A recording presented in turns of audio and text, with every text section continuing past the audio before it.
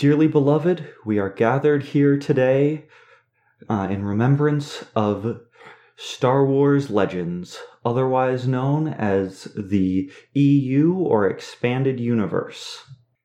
This is Star Wars E-Eulogy.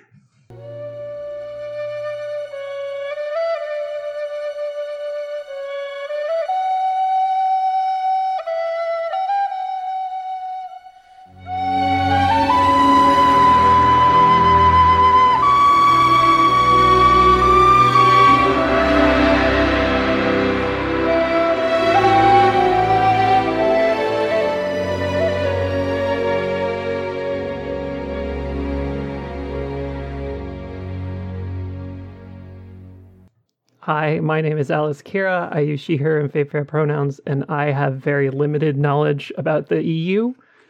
And I'm Spencer. I use they and she pronouns. And I've read over 180 Star Wars Expand Universe books. Awesome. What book did we read for this episode? We read Star Wars Young Jedi Knights, Heirs of the Force, which is a young adult novel published in 1995.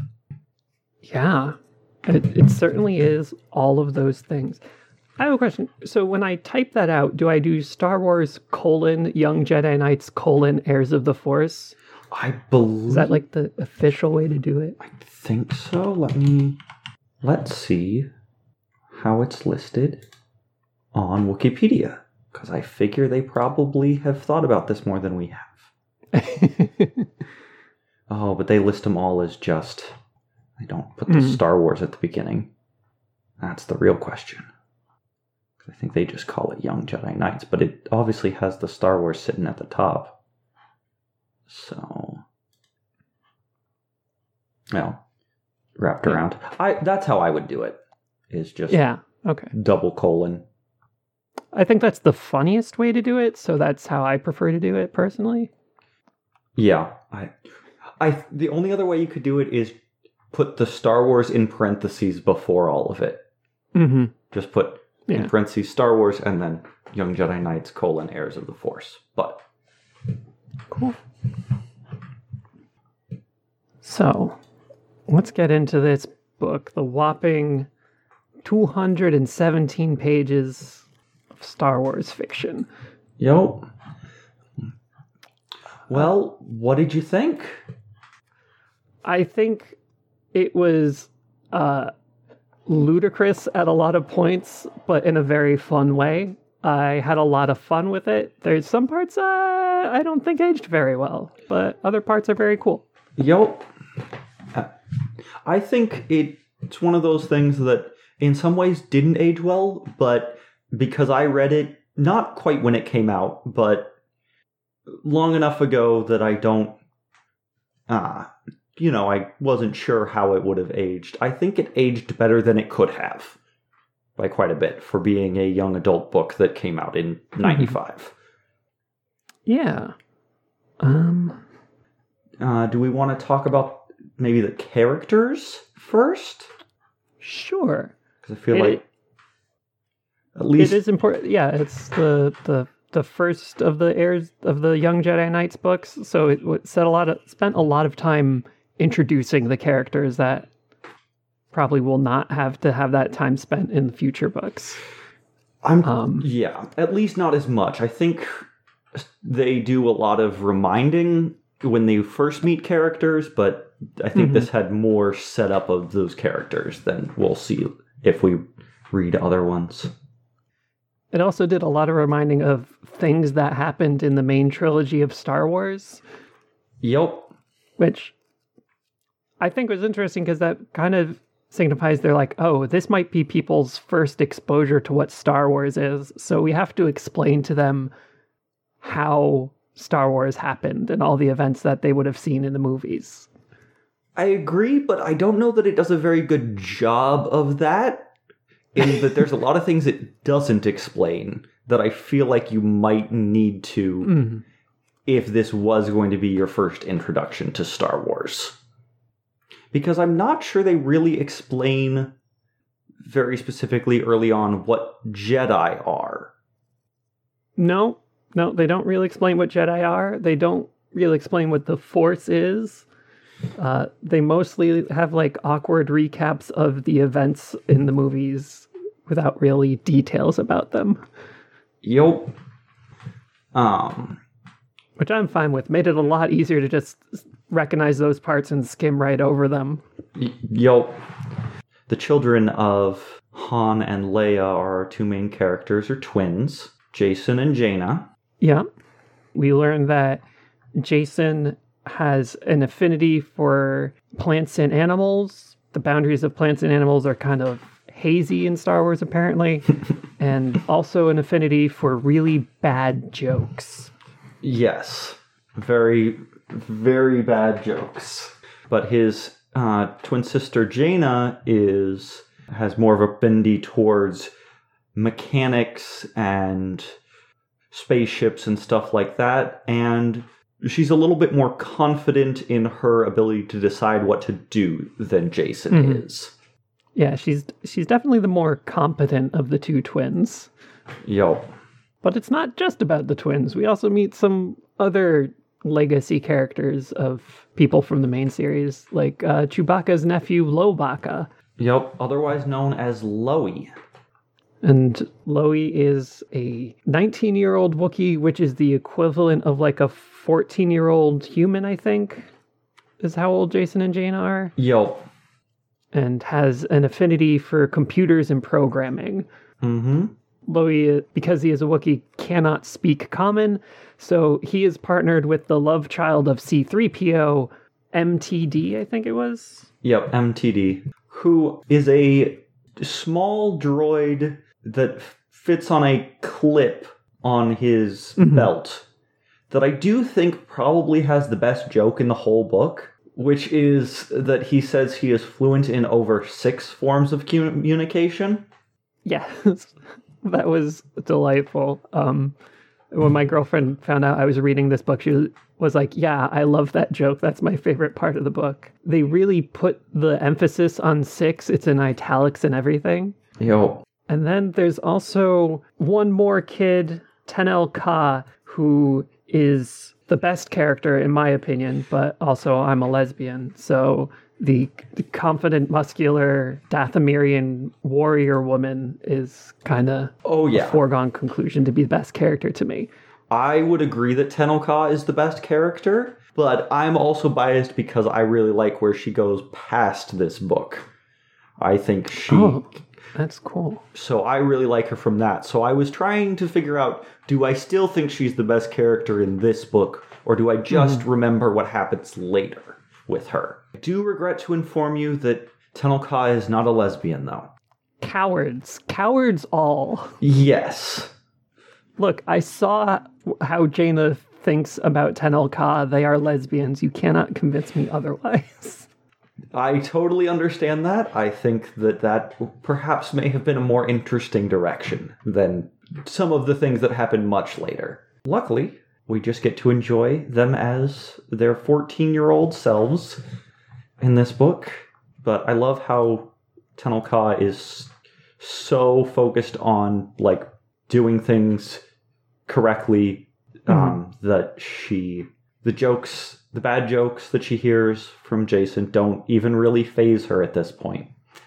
She also is harboring secrets about her family that she doesn't tell even her close friends, in that, well, she did grow up somewhat on Dathomir, which is a planet that is more low-tech. She also is the princess from the Heirs Consortium, which is a collection of planets from a different book in the Star Wars EU that is a pretty major force in the galaxy. So she's also a very important princess, but she doesn't want them to judge her based off of that. She just wants to be a kid. I think that's respectable. She has this attitude of also, like, while they are all on the former Rebel base ancient temple on Yavin 4 to learn how to be Jedi, Tenel uses the Force like as little as possible because she prefers to do things through her own physical capabilities instead of using force powers. Yep, which, yeah, I think definitely is like really enjoyable and also not something that a lot of people would write into their Star Wars book, I think.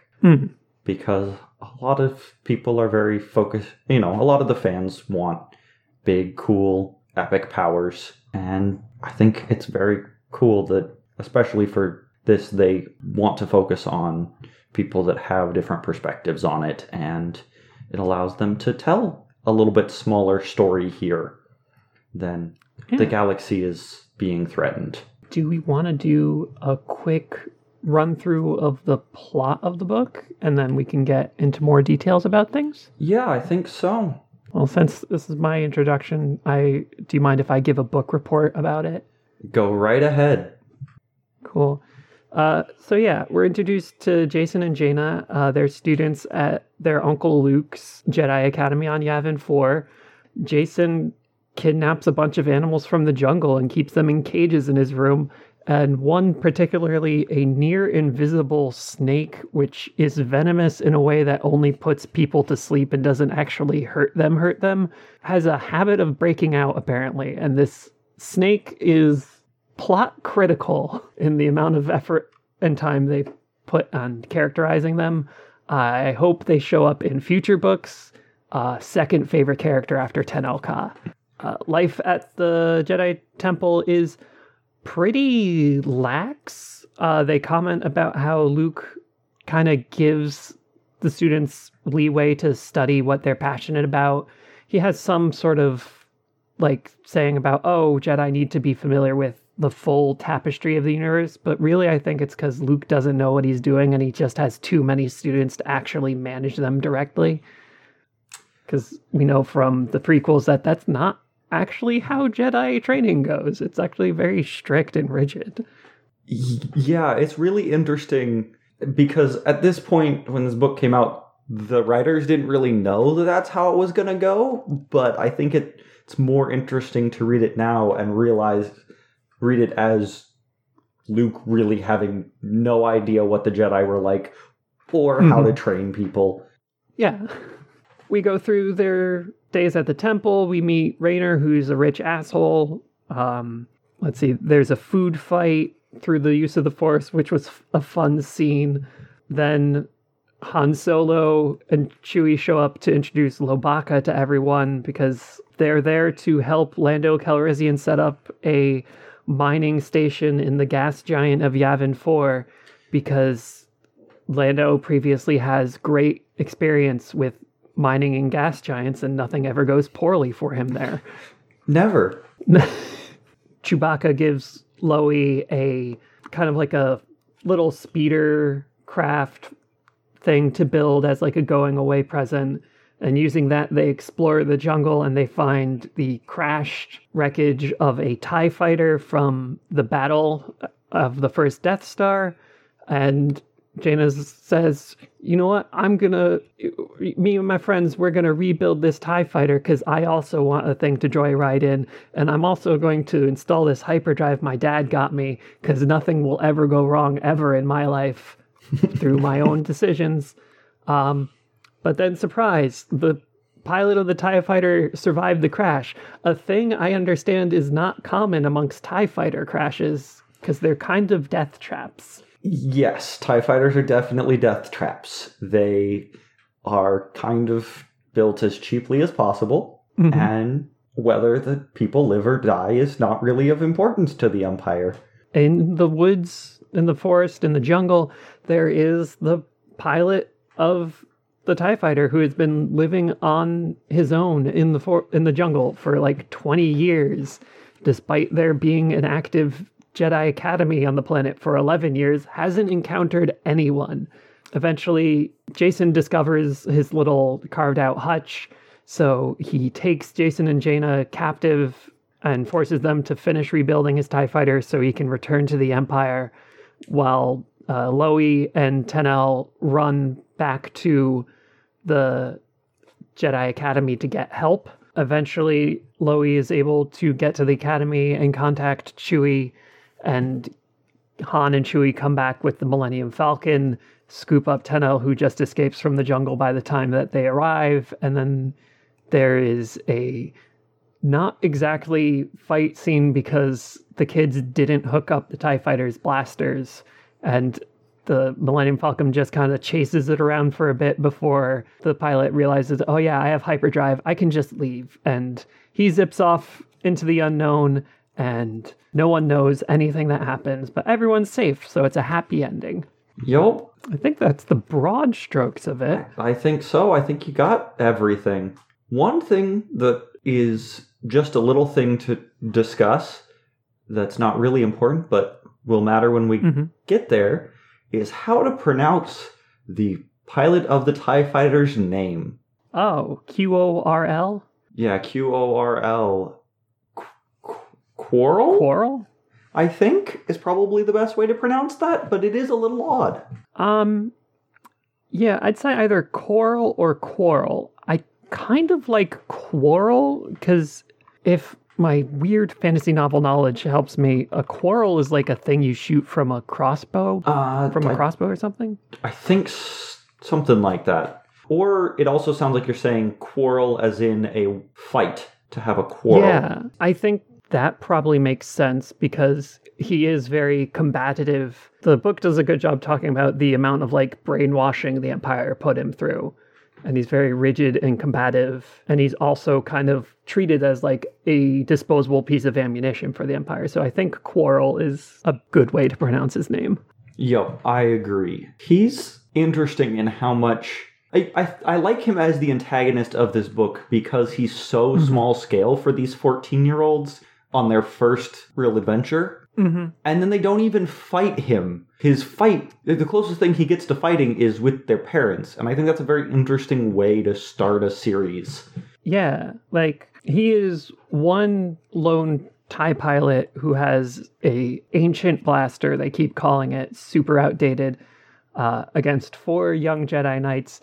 They probably could have won if they had fought him, but their first instincts are to run away because he's got a gun, which is scary, and they're just kids. So I think that's very accurate. Yeah. My one main problem with Coral is that the book talks a lot about how he broke his arm in the crash and it didn't heal properly, and it spends a lot of time talking about how he's disabled and making your villain disabled as a way to make them like weird or scary is shitty behavior. Yeah, the only thing I'm not sure on is how much it's doing that and how much it's trying to use his disability to show how disposable he was to the Empire. That they didn't provide him with the things he needed, and it's hard to tell because I feel like the book has a lot of like compassion for him in a lot of ways, but I don't know if it does in that situation. It talks about it a lot, but it doesn't like go into what the characters think about that other than, oh, he has a broken arm.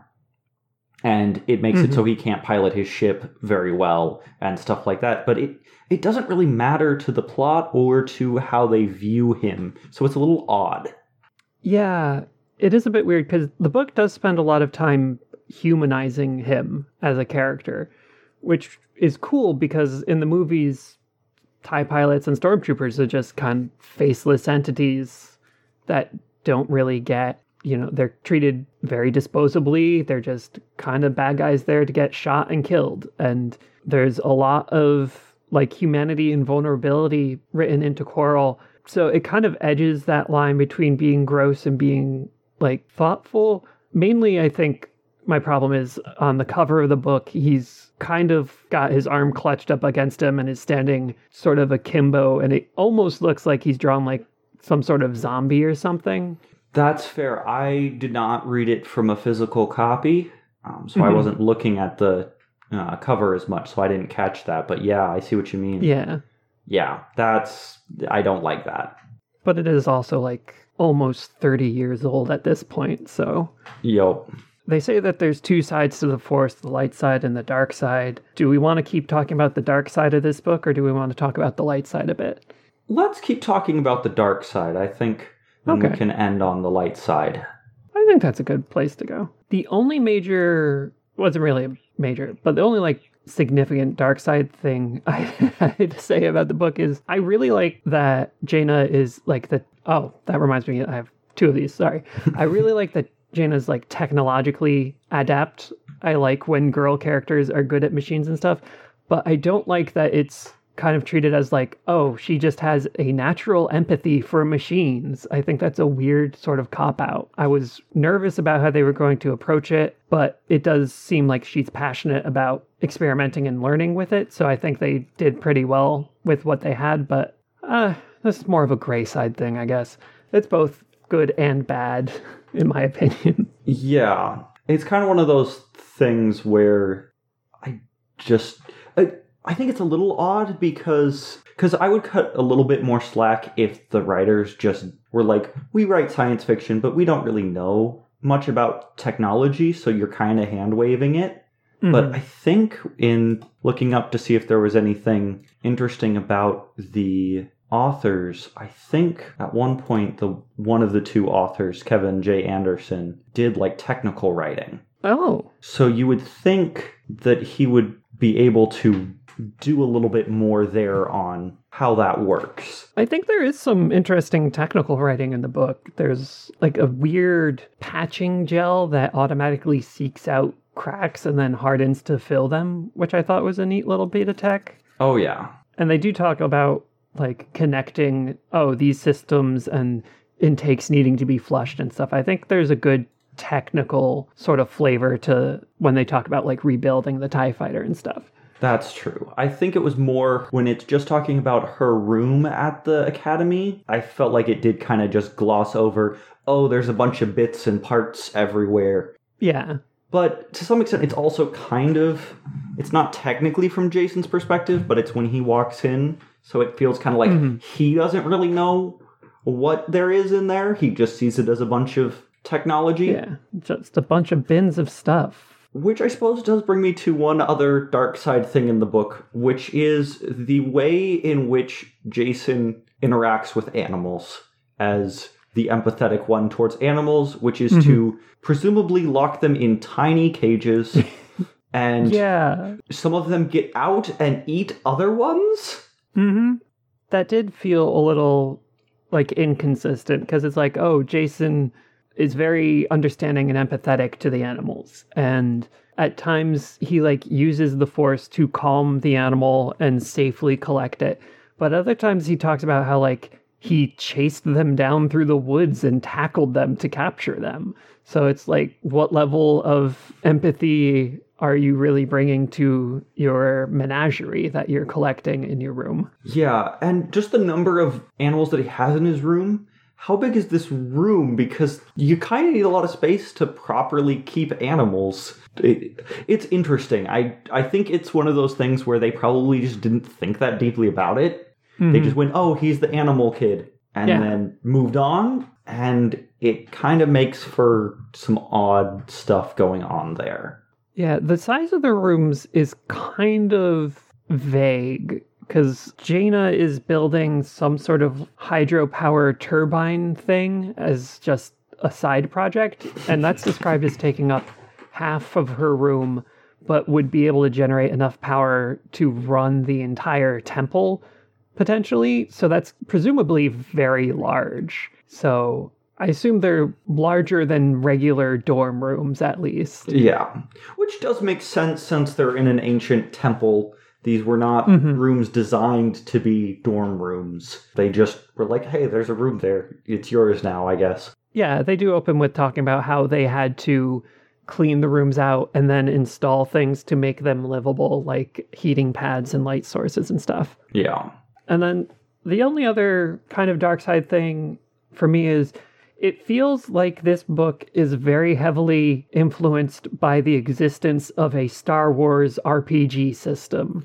It very much feels like these are characters kind of statted out to be played as player characters in a tabletop game. So the main reason why the Expand universe exists in the way that it does is because of the Star Wars RPG system. I knew it. Because to make Star Wars into an RPG, which of course they did, they had to systematize things and create all of these planets. And what that one weird looking ship in the movie, what's that called? Where does it come from? You know, they built all this background lore, and then they decided to put that in a bunch of books. I didn't know that growing up, but looking into it, that's where the people who worked on it said that's really where it took off. There's a couple of books that come before that, but they're very different. Splinter of the Mind's Eye is the big one. It's the first one, but it came out before Empire Strikes Back. Oh yeah, that was the one where the author didn't know that Darth Vader was Luke's dad. Yup. And that's because nobody knew, because he also wrote the novelization for the first Star Wars movie. So it's very clear that nobody knew that. So it is a book where Luke talks a good bit about just how pretty Leia is and how much he would like to kiss her. Oh, God. Because nobody knew. But technically, in the old expanded universe, as long as it didn't contradict, everywhere it didn't contradict the movies, that book it was still canon until Disney declared all of it non-canon. It's also where some of the terms still used in modern Star Wars, like Kyber Crystal is a big one. Oh, that's cool. Where Kyber Crystal comes from, is Splinter of the Mind's Eye. Oh, I didn't know that. But yeah, I think it is pretty clear in how the characters are written that they are very RPG-like, especially of that era. Yeah. Especially when Loie and Jaina were rebuilding Loie's speeder, and it was very clear they were saying, Jaina has the mechanic skill, and Loie has the computer skill. Yup. Oh, speaking of the computer skill, I've remembered another thing. So Lobaka runs back to the temple. On the way, the clip that holds MTD breaks, and he no longer has his translator droid. So by the time he gets there, no one at the temple can understand him. And the way that they resolve this is he goes to the communications room and he goes onto the computers and he calls Chewbacca to relay everything to Han so that Han can then relay it back to the Jedi Master who is currently in charge. Correct. Why, if you are at the computer, did you not just type on the computer screen? That is a very good question that I also had while reading this book. I think it was so they had an excuse to bring Han and Chewie back, but it doesn't give any other reason for it other than because we wanted the Millennium Falcon in our book again. I guess maybe he can't actually... I know Star Wars tech is weird and anachronistic at times, so maybe they didn't think there were displays like that or something, but also it's 1995, so I don't know how you didn't conceive of word processors in a space book.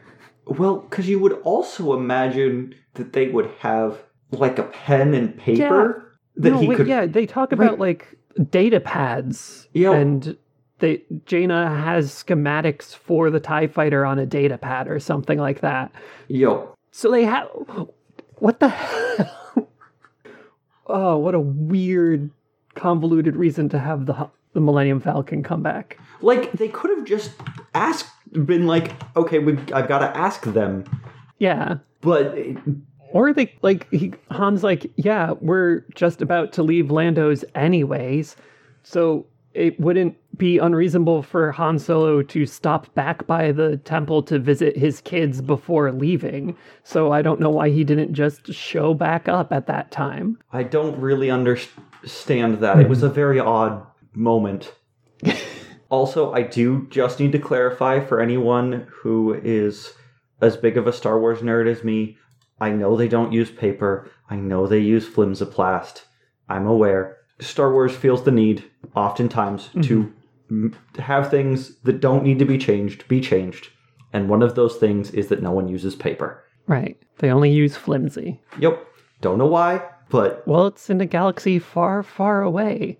It's not like they have a variety of plants that could be ground into pulp and then pressed into sheets of paper.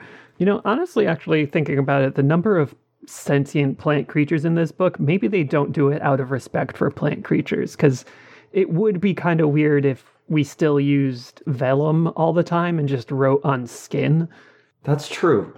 Maybe that's why. That would make more sense. Yeah. Do you have any more dark side bits? That's all the dark side bit I have.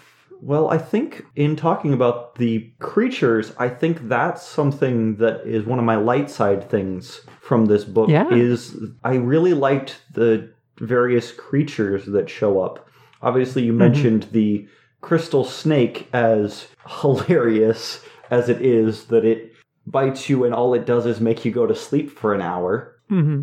But there's like there's a giant monster early on in the book that shows up that has like eyes on tentacles coming out of its tusks, face, and a triangular head, and like 6 legs or something. Yeah, that are described looking like tree trunks. Mm-hmm. I just thought there was a lot of creative creature design for a book where you really could have gotten away with, and then there was a giant lizard. Mm-hmm. And also, Tennel runs into like these giant bats, but with 2 snake-like heads and a scorpion tail when she's running through the jungle. So there's some really interesting creatures in this book. Yeah. I think they did a good job describing them. Another thing I really liked, I really enjoyed the food fight. I think that was a really cute scene. That started because Raynor lost concentration while trying to levitate a thing of juice. And then Luke steps in and just pauses everything mid-air and says, really? You're using your force powers for this? Maybe use it to clean up instead, and just drops food on everyone, making a huge mess, because Luke is a little chaotic piece of shit sometimes, and I love that. Yeah, it's really, really great. Like, it's a very silly scene, but in a way that works so well and feels very, very reasonable. Like, this is how these characters would interact in this situation. I love, especially, Tenel Ka just immediately does not understand why all of a sudden Jason is fighting with Raynor, but is just so ready to fight that she just is like, okay, I'm gonna attack his friends. Let's go. We're doing this, let's go. It's like, I'm sure he has a good reason. Let's go. Doesn't even just like dogpile the guy. It's like, he has friends, they're gonna get involved, I better keep them away from Jason. Yeah, cut off reinforcements. She's very action first, and I love that. And I do really love, you mentioned the chaoticness of Luke in that scene. And I do really like how Luke is portrayed in this. Especially compared to, Han is fine, but I don't think he... It's not that he doesn't feel like Han, he just doesn't get enough to really do to feel that much like a character.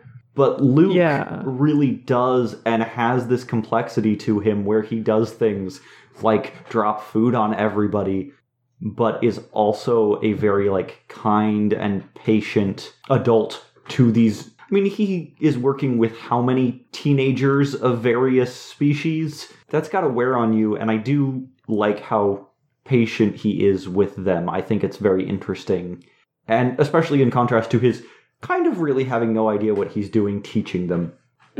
Another light side thing for me was I really liked Luke's little lesson about Yoda. Speaking of chaotic little pieces of shit, Yoda's do or do not, there is no try thing. And Luke repeats that, and Raynor's like, well, what do you mean? Clearly you've tried things because you've failed.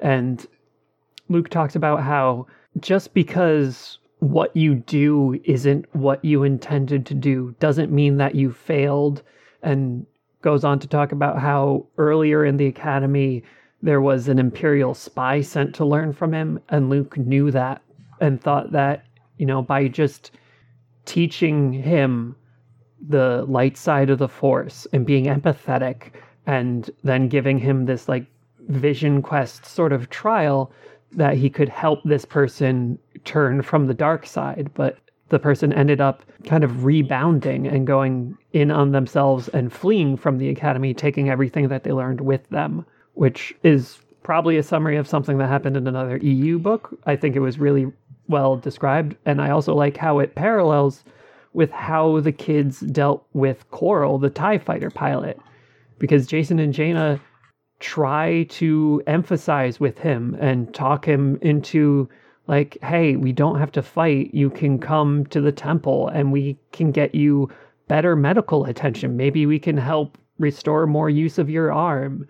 And he shuts them down and eventually flees and goes off to try and reconnect with the Empire in whatever form it still exists. So they did. They didn't succeed, but they did connect with him. And I'm hoping in future books that thread is like picked up again and we see how their interactions with him pay off in the long run. So that story about the Imperial spy is really good. And I was like, is that from another book? And I looked it up. And that is actually, at this point, not from another book. Oh, this is okay. where it starts. Another later book does tell some of that story later of that, but it had not come out yet. I was wondering if it was from another book because the cover says that this was written by the author of the Jedi Academy trilogy, so I was wondering if that was a plot point from the trilogy that they are threading into their new series. Interestingly, it's not, but the book that it does come back in retcons some of the story from the Jedi Academy series that this author wrote to put him in, which is written by a different author, combining two plot points from this author. It's very interesting. But the good news is that this is not the last you will hear of it if you continue on this series, because the next book is called Shadow Academy. Shadow Academy. Yeah, I get a preview of it in the back of this book. And can you imagine that the Shadow Academy might have something to do with a evil Force-sensitive person? The Dark Jedi Brachus. Yes. Which I want to say is like a really good name for a kind of conflicted Dark Jedi person, because it reminds me of the term brackish, which is like a confliction of like turbulent waters that's really not pleasant to be in. But sometimes Star Wars names are good. I agree. I think that a lot of times they're a little silly, but that's okay. Star Wars is allowed to be silly. Like when you spell Jason with a C-E instead of an S-O. Yup, because that's how we know it's a space name. That's how you know it's a space name. I think that's all I really have to talk about. Is there anything else you want to talk about? The only other thing is that just something I noticed in a comparison between this and current Star Wars is I remember when The Last Jedi came out, I saw a lot of people who were complaining about it, who were big fans of the old expanded universe, saying Luke would never do this. He would never turn his back on one of his students if they were turning to the dark side. And I was like, I don't know that that's accurate. He's kind of...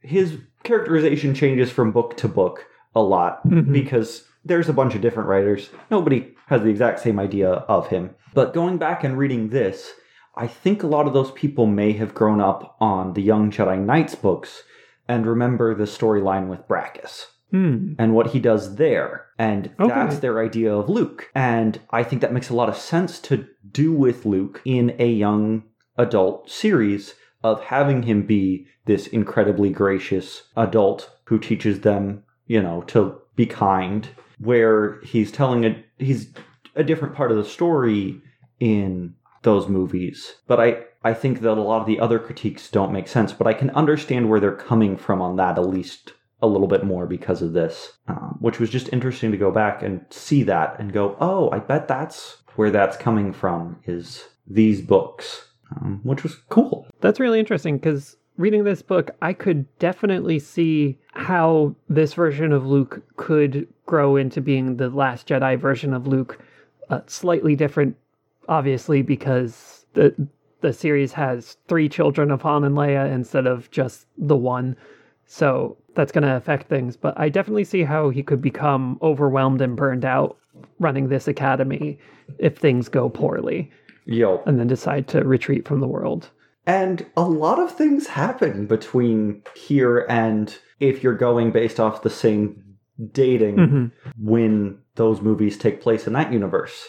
in the same age, a lot happens, because I looked it up and I was surprised to see how far the EU had gone in that same time frame from these kinds of stories. So do we want to try to rate this book in some way? So before we let go of this book and let it become one with the Force, how many feet under do you want to bury it? To mix metaphors a bit.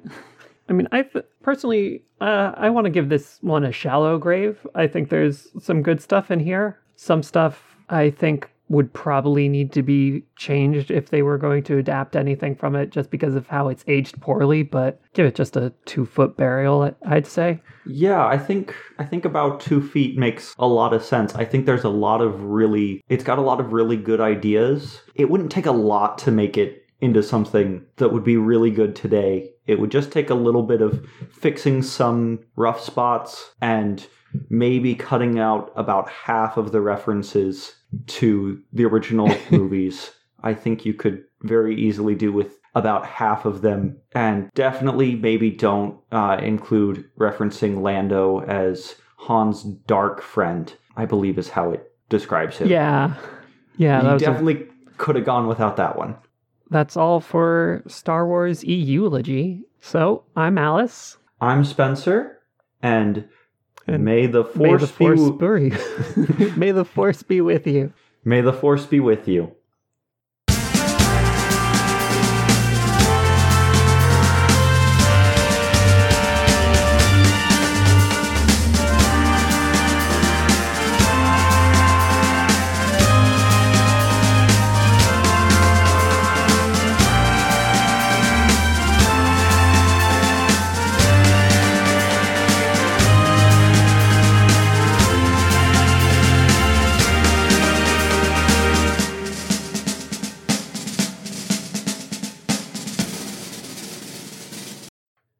So now we need to figure out how to start this. No.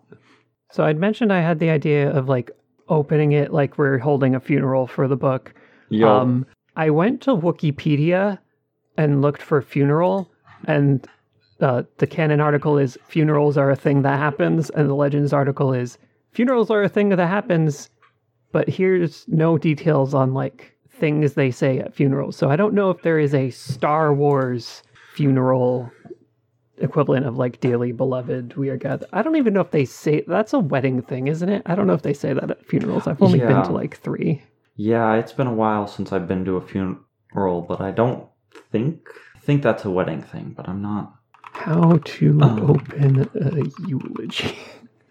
So I vaguely remember that there was a remembering the dead in one of the new Jedi Order books, the ones with the Yuuzhan Vong, but I don't know where that's at to look it up.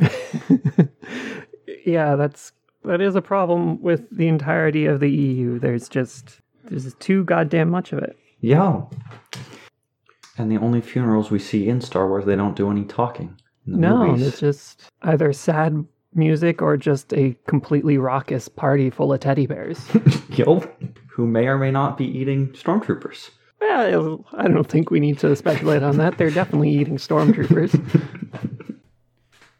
We would like to thank the Podcast Minds for their One Mic Stand podcast jam, which this episode was originally created for. Our intro music is a portion of Desperation by Scott Buckley, used under the Creative Commons Attribution 4.0 International License. Our outro music is a portion of Remember the Heroes by Jason Shaw of Audionautics.com, used under the Creative Commons Attribution 4.0 International License.